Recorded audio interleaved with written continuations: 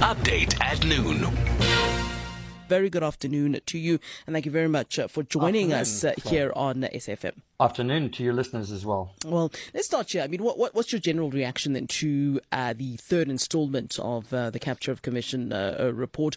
Any surprises that most of it was really kind of focused on Bosasa? Would you understand that this isn't the final of the third, although it was supposed to have been the final of the third? There's still another half, I assume, of this third report that we're waiting. But are you surprised that there was so much focus on Bosasa?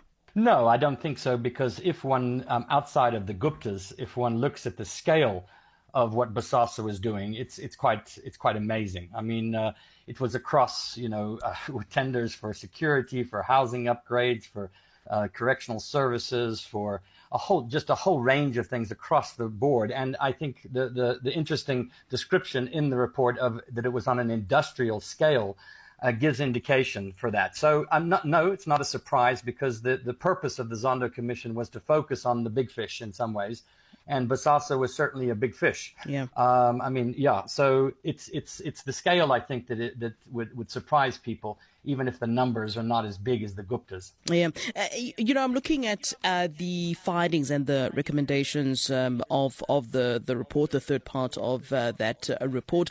The report also making it clear that a significant portion of the evidence was hearsay, but said that is admissible for the Commission's proceedings. But now the real test would come if this were to go through criminal proceedings, and if it were to go, if at all it does in fact get there. And my question to you is, could it? I mean, based on what the Commission is itself calling hearsay, I mean, can it withstand the vigorousness of a criminal court proceedings? At the end of the day, the fact that it is hearsay and certain evidence, hard evidence, might then be required if it's going to go through the process of criminal court. Yeah, listen, I think it's a bit of a mixed bag. I mean, there is hard evidence. I mean, Agrizi clearly supplied a range of different empirical evidence, documents, transfers, all sorts of things. So there is a basis for prosecution, let's put it that way. But I think there's two key phrases that are used throughout the reports which indicate that there's more work to be done. Zondo uses the phrase "on the balance of evidence" regularly, and he also uses the phrase "there are reasonable grounds to suspect." So what that means is they've got evidence, but they probably don't have enough. So this is again not surprising, given the fact that what's going to be required is the NPA is going to have to dig deeper. They're going to have to go through all of this information. They're going to have to make a case that, as you say, is a bit more tighter than simply relying on what Agrizi thought was happening, but relying on what the documents that he provided, but then getting more. I mean, there were many people that refused to testify in front of the Zondo Commission, and there's a lot of evidence out there. So that's the job of our prosecutorial authorities and investigators, is to go after that information. So, yeah, there's quite a bit of work to be done.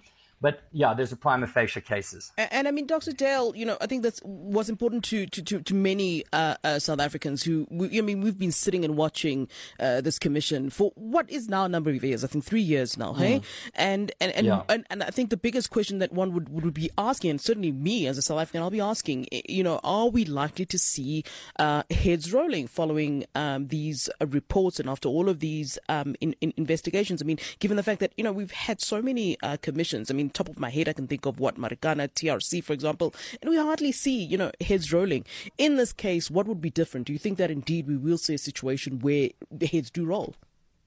Well, I think that there's a difference in the Zondo Commission from a lot of the previous ones, in that because they fall under presidential authority and executive authority, in this case, the president is wanting the commission, and it essentially is backing the commission and is backing the prosecutorial authorities. Whereas previously, if you look at the Mbeki Commission on Zimbabwe, on the arms deal, on all sorts of other things, the executive was basically trying to essentially hide things and didn't want to pursue those kinds of things. So one would hope, first of all, that there's some political will and backing to push, to give the necessary resources. We've just seen the new appointment in the NPA and so forth and so on. So I think that's what's different. The other thing that I think is different is simply the overwhelming amount of evidence that there is. There is, even though there are gaps, there's a huge amount of evidence overwhelming. And thirdly, the massive public outcry here. This is unprecedented. I mean, what we've been witness to in the state capture years is just, for most people, is so outrageous